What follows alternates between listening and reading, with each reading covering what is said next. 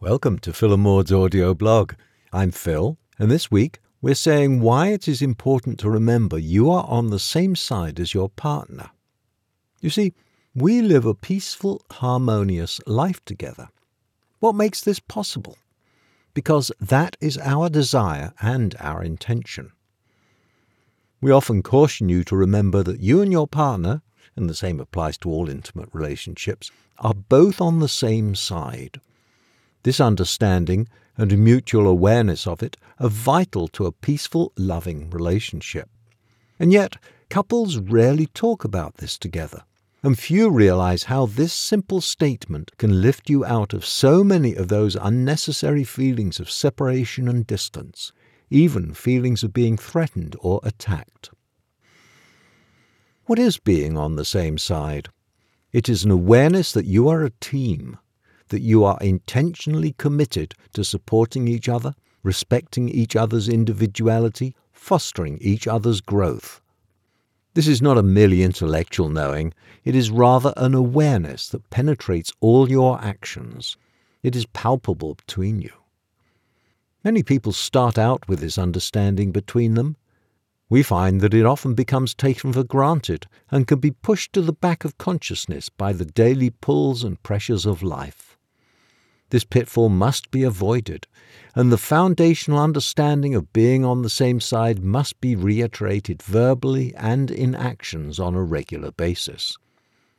This is key to having a peaceful relationship. When you are on the same side, you are not on different sides, i.e., you're not arguing. Who wouldn't want that? Yet you might feel that it is an impossible ideal, that sometimes you have to argue or defend what you want, lest you end up stripped of both possessions and power. That is not the case. You don't have to argue. If you want a peaceful relationship, you must act peacefully yourself. You can't treat your partner as an enemy threatening to take something away from you, whether it's the last beer, the right to be heard, or the decision on where to live. Yet, you don't have to meekly hand over whatever is demanded, and you don't have to escalate by defending or counter-attacking. Instead, you can de-escalate by asking these questions. Do we want to fight? Do we enjoy fighting? Aren't we on the same side?